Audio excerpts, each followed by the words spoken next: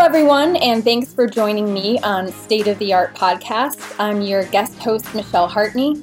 And for those of you who are confused, State of the Art decided to expand their niche beyond art and tech to include a variety of topics which have shaped the state of art as we know it today. With this in mind, I've been invited to take the podcast over for a month-long discussion exploring art and morality. This topic could take us into many different directions. We're going to narrow it down and focus on gender and racism in the art world. In this episode, we speak with art historian Dr. Catherine McCormack about women in art history.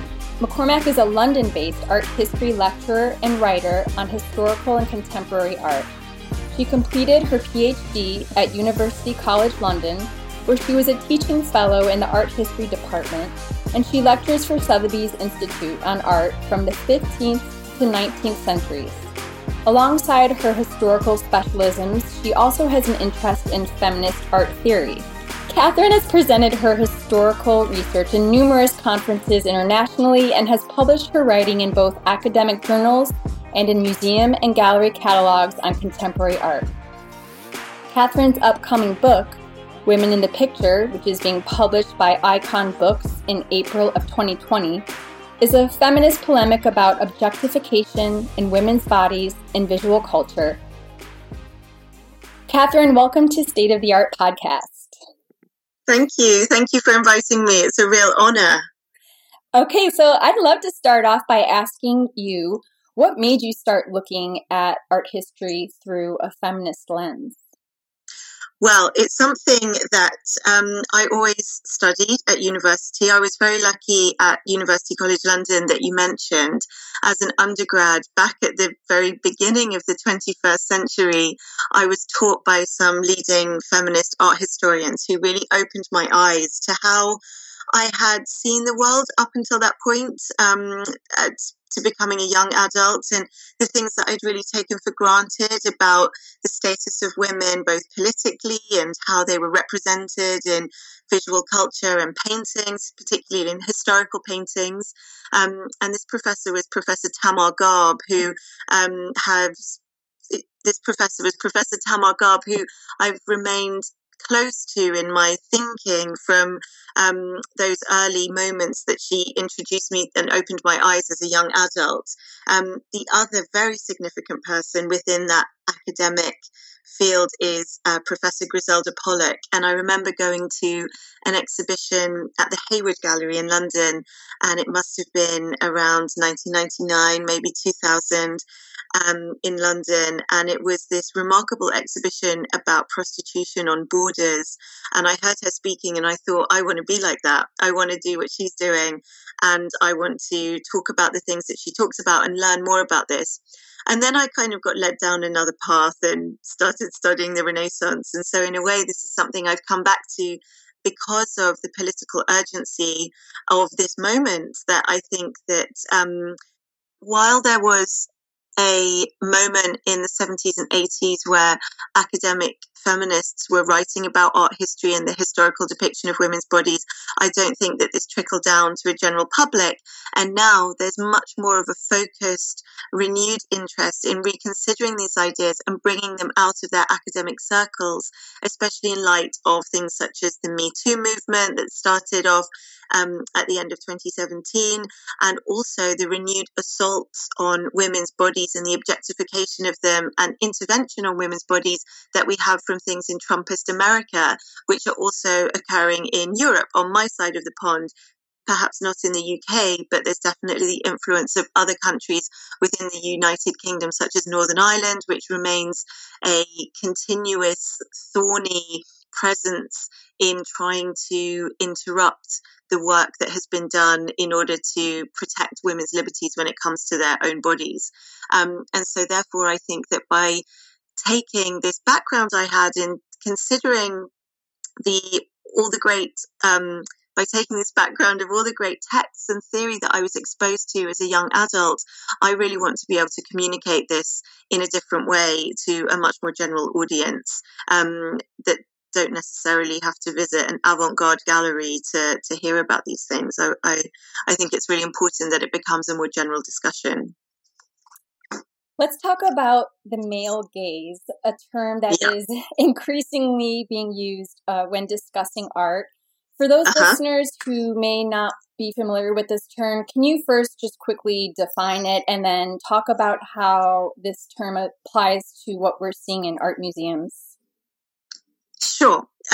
So I think the male gaze is a term that's been around for a long time, since the late 70s, early 80s. It was Laura Mulvey, who was actually a feminist film historian, who first started using the terminology. And the idea behind it is that everything we see that's presented to us in visual format is made for a implied male spectator. So she was specifically talking about it in terms of Hollywood films, where the whole narrative, all of the characters, especially the idea of the presentation of women characters, are laid out for the pleasure of an implied male spectator. So women perform as objects of pleasure or as accessories to the main drama. That was then taken up by art historians to start to unravel the assumptions that we don't always see when we're looking at images in an art gallery. So when it comes to the depiction of women in art history, I think it's been a history of how women look and not how they actually see themselves. And that's absolutely that has been absolutely influenced by this idea of the implied male spectator. Now, I find that once your eyes are open to it, or once my eyes became attuned to it, everywhere I look in a public art collection, I see images of female nudes, and somehow this has become a pinnacle of high culture. It's an expression of the absolute fountainhead of artistic beauty and cultural expression, when really we have stopped seeing them as the images that they really are, which is mildly pornographic,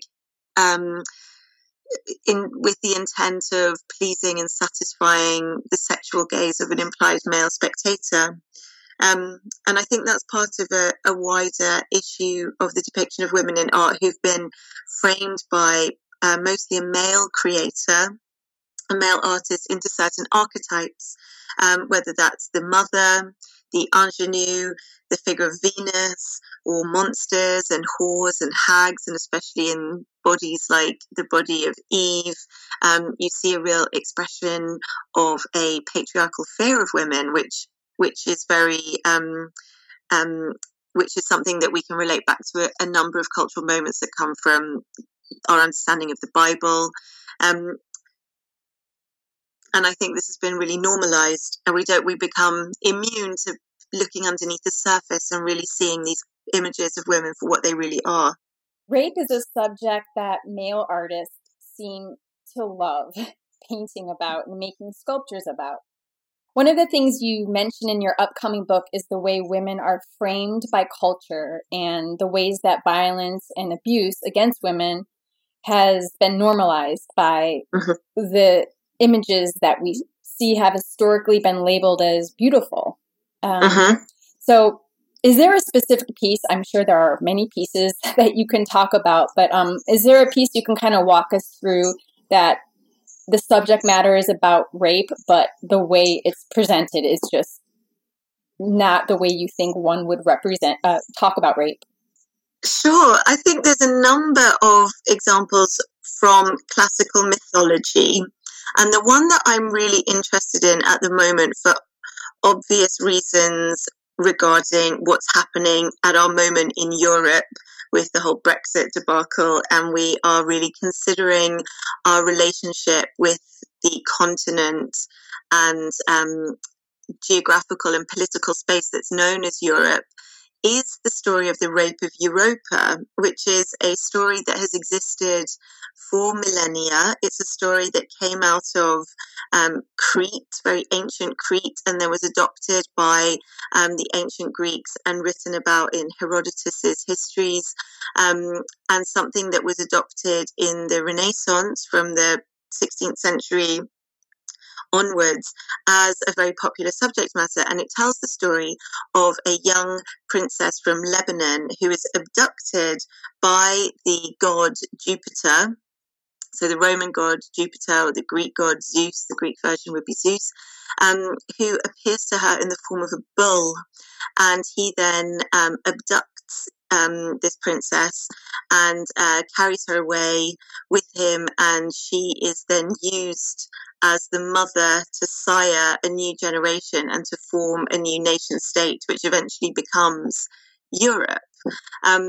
And I think that the fact that that story is on the back of monetary currency is something that should be troubling us more than it does, that we take for granted that, potentially there are, there's millions and millions of people walking around with an image of rape in their purses right now or as coins in their pockets, and it's used as a form of exchange.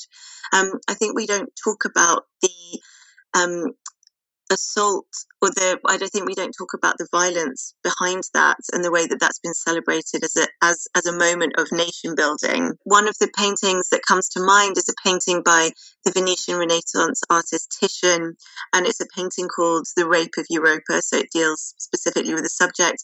Europa is lying or reclining backwards in a very passive way with her legs slightly spread. It reminds me a little bit of that Beltis image that there was a lot of fuss made about in the Met and the request to remove it because it had inappropriately sexualized an adolescent girl or a pre-adolescent girl. It's a similar thing. It's that kind of upskirting view.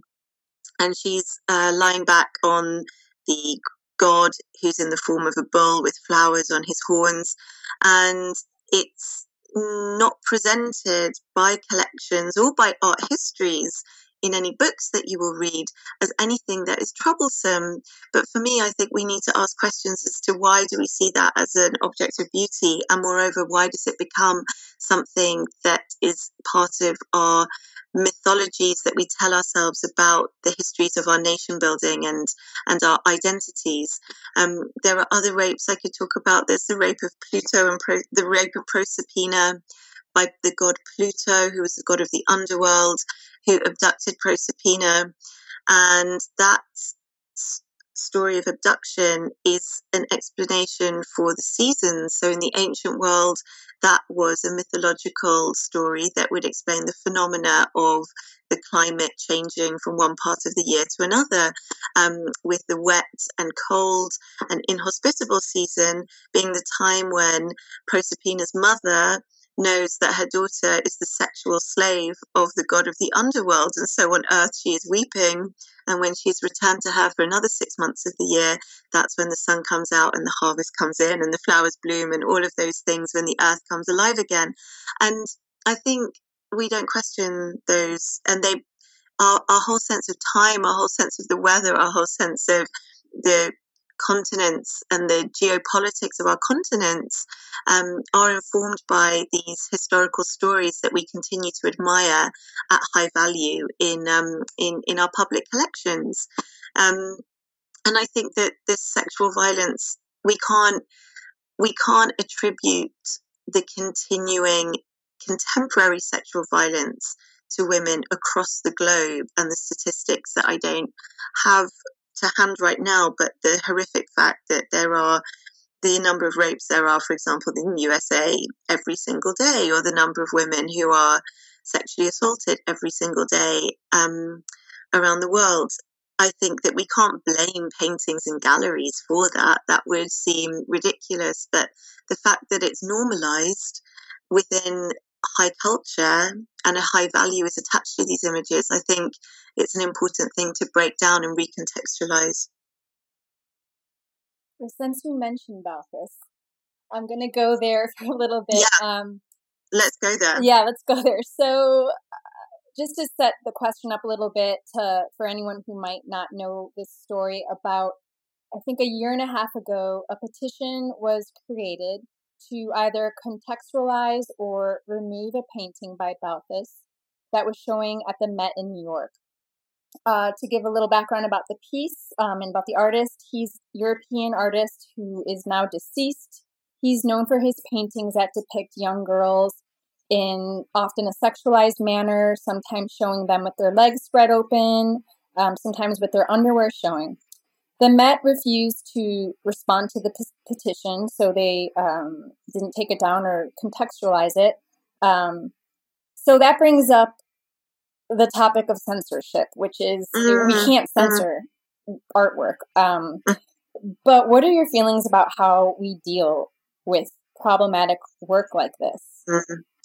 It's an excellent question, because it's a debate that I have found has been really divisive. And I think there are the voices from maybe the art establishment, and by that I mean a number of art critics and literary writers have been very quick to say art is free, it should never be censored, even if it expresses the darker aspects of our humanity that we might not find tolerable. There still needs to be a space for those to have an outlet. And while in sentiment, I can see why that liberal thinking would allow for a sympathetic response to anything can go in art because art is art. I don't find it convincing, because I think that it should be absolutely necessary. I don't think anyone should walk into the space of a public museum and be confronted with images that make them feel uncomfortable in that way. Now, we're always going to see things, and we're going to watch things, and we're going to read books that make us feel uncomfortable because they tell us about aspects of humanity that we don't necessarily want to face. But I think that image in particular is so blatantly about sexual exploitation of a minor that I think we have such a I think we find that so intolerable in every aspect of life, and something that is a taboo that I don't think is worth crossing and protecting at all. I think that these paintings can become, there's a phrase I have for it, I think they become martyred objects. I think that once people start unpicking them and suggesting censorship, and it's an issue that comes up continuously, and often the response is, oh, well, what are we going to do? Are we going to burn all of the Titians just because we don't like the way that there's someone who is under the age of 18 in the image, or it's referencing someone who looks like a younger body who's before the age of consent. And these objects, people are very quick to say, oh, but they're so beautiful, and thus an excuse is made for them. And that's something that I don't buy at all.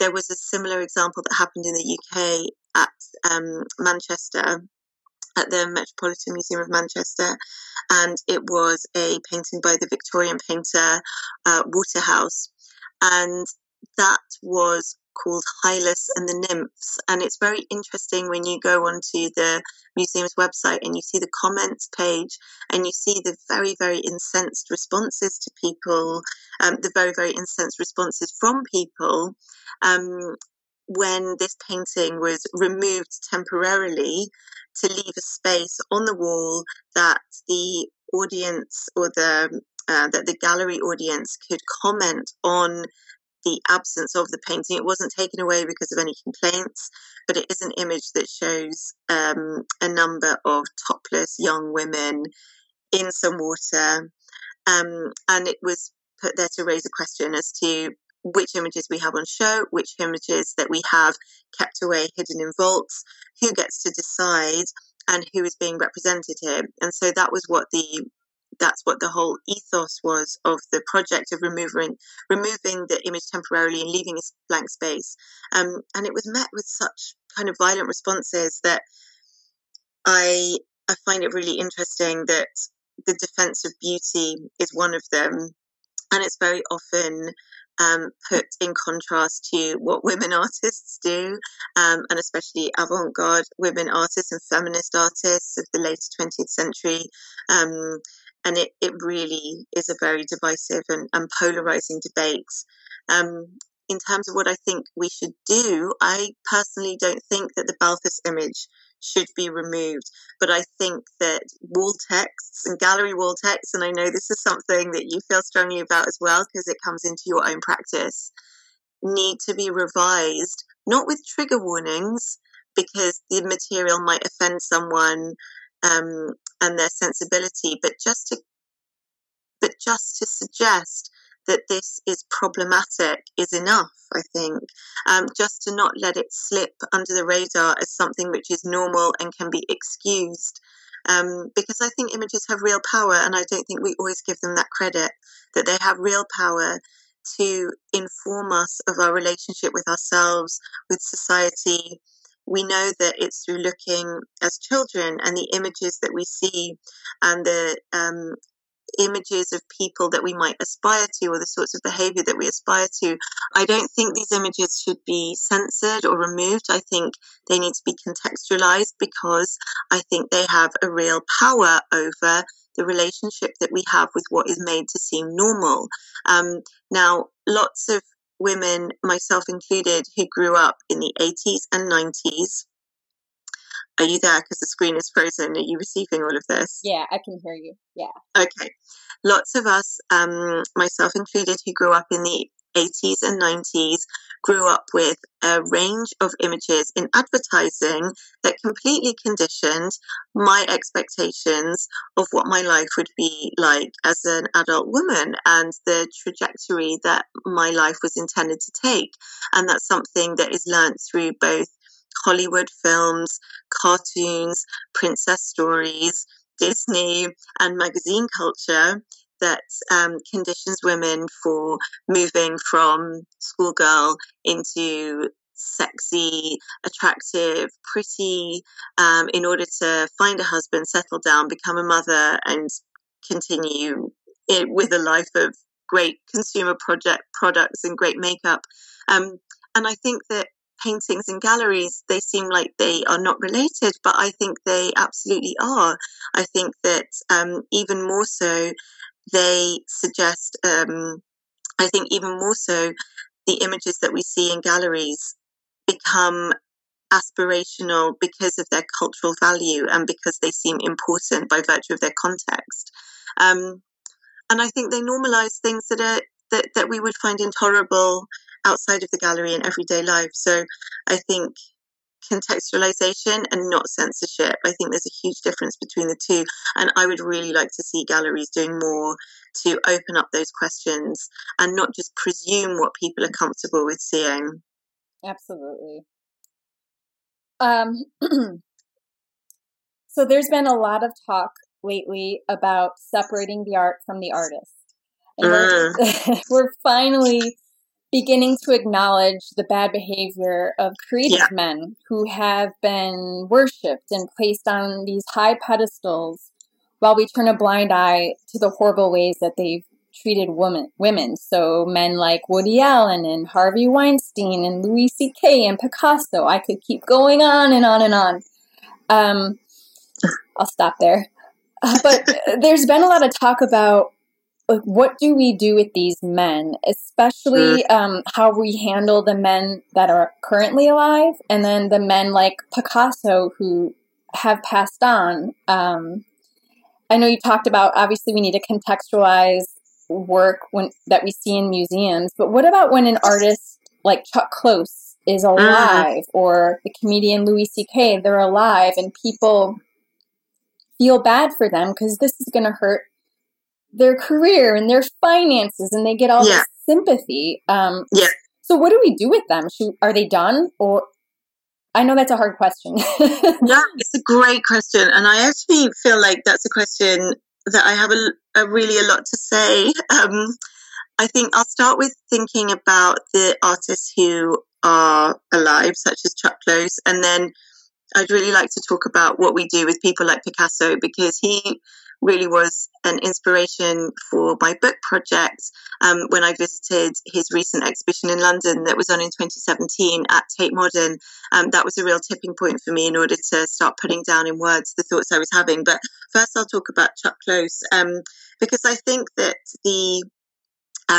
it was the Pennsylvania Academy of Fine Arts had a really great response to the allegations of sexual misconduct that accompanied the exhibition that was on show there, and they decided not to take the work down, I believe, but they created an alternative timeline of women artists that accompanied the show as a way of creating a space to reveal different histories of art outside of these mythologized monster giants of contemporary and historical art that seem to garner all of the attention and, as you rightly said, all of the sympathy and all of the forgiveness, because their work somehow is held up as being an example of the best of what humanity can be and the best of what creation can be. So I think it raises an interesting point that I'd like to talk about, which is how in literary criticism in the 20th century, there was a separation of the artist from their autobiography, and that's in Roland Barthes, who put forward the idea of the death of the author, or Roland Barthes, who wrote The Death of the Author, as a new approach in literary criticism that would stop people concentrating on the histories of individuals who produce works and allow the opportunity for a work, whether that's a piece of literature or a film or a painting or a photograph, to have its own life outside of its connections with the author. So I think that's a really interesting frame in which to think about this through, because very often the art history that I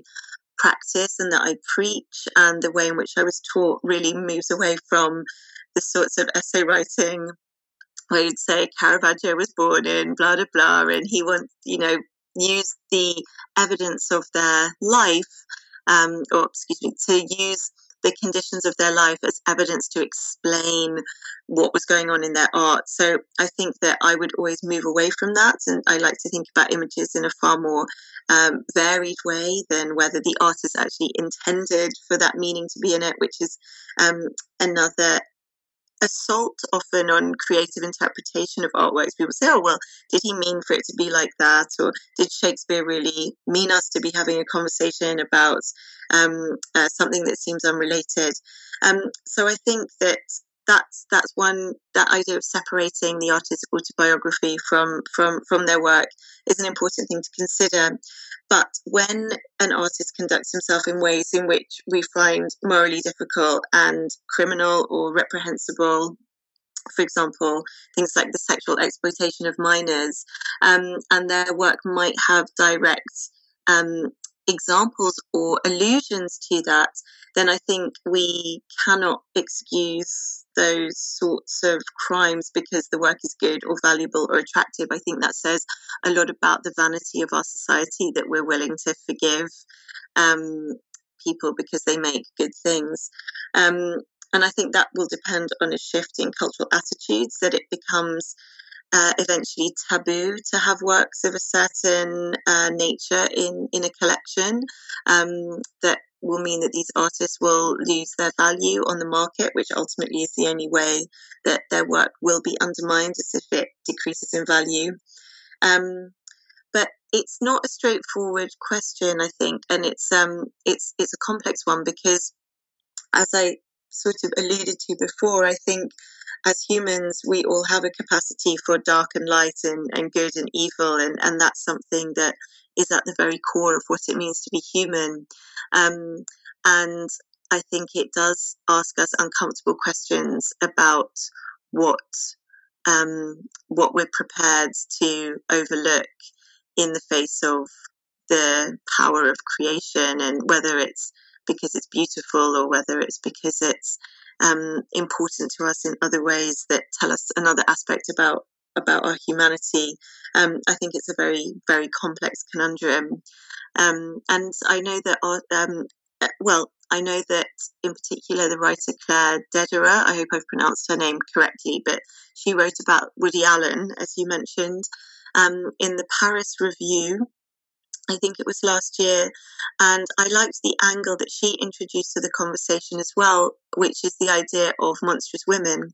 And I think that it would be interesting to think about monstrous women and what they produce and how we separate them from their work, because culturally we don't have many examples of monstrous women. Going back to this idea of the depiction of women in art history and the archetypes in which they are framed, the archetype of the female monster is incredibly common, whether that's through the sexy vampire of the 19th century that will suck the life force out of men, or whether it's the figure of Eve who becomes monstrous physically because she was tempted to eat from the tree of knowledge and precipitated the downfall of mankind, to then monsters from classical mythology such as Medusa, the snake-haired Gorgon queen. So we are familiar with women monsters in our cultural representations, but we are not familiar with female monsters who also create things that we might admire. And I think that that is one of the places where we could make some really progressive and productive inroads into gender, into the way we think about male, female artists, or the way we think about gender, the gender of our artists, and that being an issue, I think is to maybe tease out how we might deal with female monsters to rebalance the conversation. So art critics have said that if we start contextualizing art because the artist who made it did horrible things, then museums would have to contextualize the majority of their collections. That's some of the criticism. Do you think that's where we're headed? What I would like to see is, so for example, the gallery that I visit the most in London through my teaching and provides a very rich snapshot of how I think collections are not neutral, is the National Gallery in London, in Trafalgar Square. And I think that they, whether it's consciously or subconsciously, they promote the romantic objectification of the female nude. Especially I'm thinking about Velázquez's Rugby Venus, which is a painting I write about a lot in my book, and how this was a target for suffragettes in the early 20th century. But going back to your question, the idea of contextualization, I think you don't have to go into the details of an artist, every artist's sexual history, for example. But I think we need to have a conversation about why or how women were conceived of in the 17th century, for example. And so you have either temporary displays, or you group together a collection of works of a female nude or a specific female archetype, and you start the conversation that can be told as a narrative through the way in which you hang the collection. I mean, it's a very obvious thing. It's what curators do all the time, because what you put things next to creates meaning. And I think that a language that can be more easily understood starts to emerge if you put paintings of a similar nature together that deal with a specific issue. For example, the way in which sexual violence has been glorified and aestheticized. And I think we can, if you were to put all of those into one gallery and open up a conversation about it, I think it would make a really big impact to the way people see works more generally. So I don't think it has to be this bonfire of the vanities that art critics fear. I think it speaks a lot about their own prejudices. I think that people's responses, especially when they are very dramatic responses, say more about them than the question that they are considering quite a lot of the time. And why not make it into a bigger deal? I mean, we're trying to do that with race as well, right? And decolonializing our collections by rehanging them, taking other works out of storage, actively investing in works by underrepresented members of society who also practice as artists but don't reach the visibility that Chuck Close and Picasso and Titian continue to garner. And to be honest, do we need any more exhibitions on Picasso? I don't think we do. I think I want to see exhibitions on Harriet Powers, the African American quilt maker. I want to see more exhibitions by women artists. And thankfully things are changing a little bit. I know you wanted to ask me about that, so I'll save that until when you want to talk about it in the interview. But I think things are changing a little bit in the UK from my perspective, at least. I increasingly find myself, quite frankly, bored when I walk through a lot of museums because I've seen these pieces over and over and over, and I would like to see different works of art by different artists. So going along that line, there are museums in the U.S., not many, but there are some who are selling off pieces by white male artists to create funds to diversify their collections so they can acquire art by women or people of color or people from the LGBT community, which is controversial. Is that happening in any UK museums that you know of? Well, it's so interesting you asked me that, because that was a question that was raised today when I was at work. I was doing an In Conversation event at Sotheby's Institute as part of the Bedford Square Festival, which is an arts and literary event in London's Bloomsbury, which is the heart of, kind of has lots of historic associations with art history and education and intellectual history. And I thought it was a really interesting question, but I'm not aware of anything that is happening of that nature. My initial response to it as an idea was that it continues to promote an ingrained or accept an ingrained imbalance, and just to continue to promote the fact that men's work might be of more value. If you think, we can sell one Picasso and for that we can get 5 works by women artists, I think it may redress the visibility within collections, but it doesn't redress the value system. So I think that's where it's a conundrum for me. I don't know what the sort of responses have been on your side of the argument. Have there been similar responses in that nature, or what have people been saying? I think the response has been split.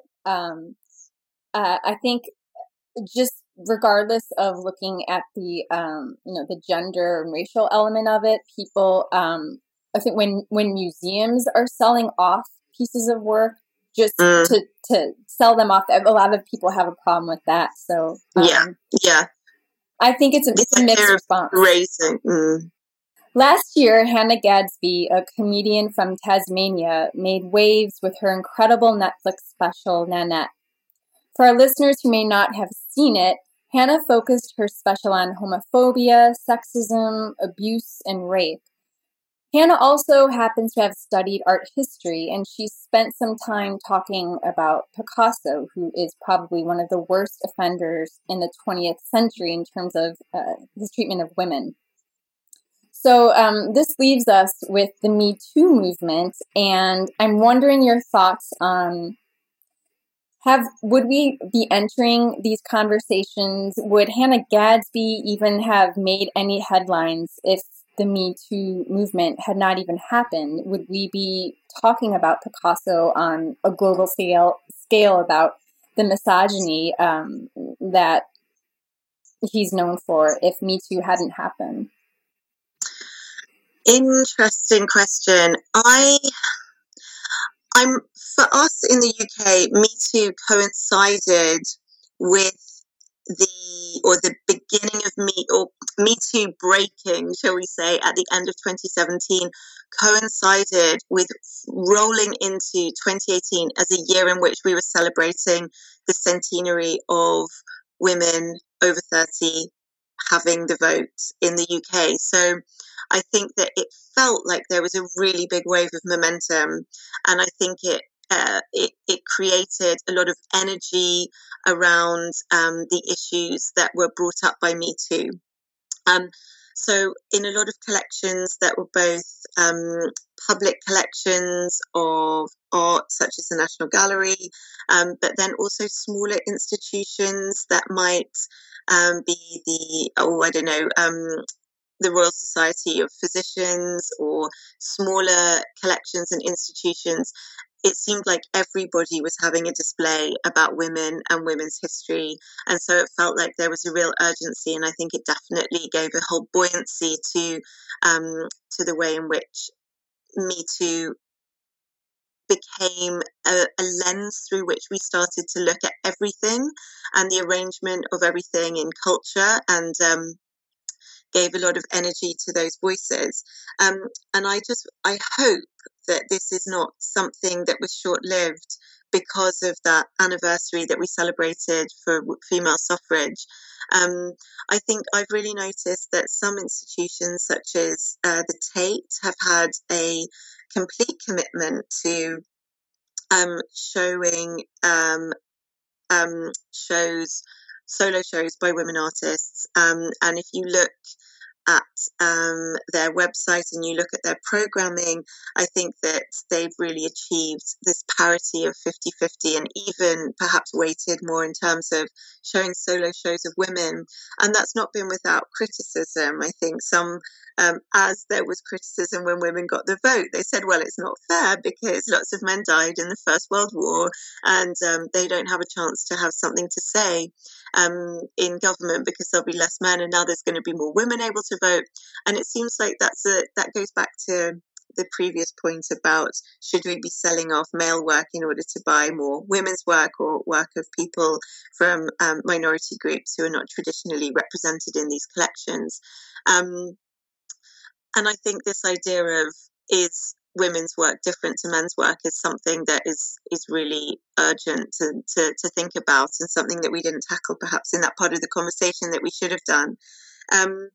But Hannah Gadsby raised that line, which now I can't get out of my head, of Picasso and his like creating flesh vases for their dick flowers. And it's something that I think burns through all of the highbrow academic feminism that can alienate people. It puts in really simple terms all these ideas about the male gaze that we started off talking about, the idea that women have traditionally existed in paintings for the pleasure of a male viewer. And alongside, and that's something that can be lifted from art history and Netflix comedy into other political movements that revolve around gender that we also have in the UK, such as the Everyday Sexism Project, which I imagine you might have something similar in the US, which is a interface in which women can share casual sexist remarks and behavior, and tweet about them and make it something that becomes an inescapable and unavoidable issue because of the sheer volume of responses to it. So I think that Gadsby was opening a lid on something, and I think that the political conditions for it made it a very ripe time to accept it. But I'm so glad that she chose art history, because I think it's such a rich territory for us to understand our historical relationship with the way women's bodies have been represented, and the way in which we forgive men for doing it in that way. And for people like Picasso, who just continues to be a mythologized modern master whose work sells for vast sums. I mean, I was just talking about this yesterday, how in 2018, two of the highest, if not the highest grossing paintings that went to auction were a Modigliani of a female nude and a Picasso of a teenager with no clothes on holding a bunch of flowers. And I think that if that's what we're giving, if we're throwing money at flesh vases for dick flowers, then as a society, we've got a lot of work to do. We do. We truly do. Oh my goodness, we have run out of time and I have so much more I want to talk to you about. Thank you all for joining us on State of the Art Podcast. You can learn more about Catherine McCormack at her website. This is catherinemccormack.com, or follow her on Instagram at Women in the Picture. You can also go on State of the Art's website and find those links. Be sure to tune in next week. It's going to be an exciting episode. We will be discussing sexism and racism at the institutional level in the art world with one of the original members of the Guerrilla Girls. So be sure to tune in next week.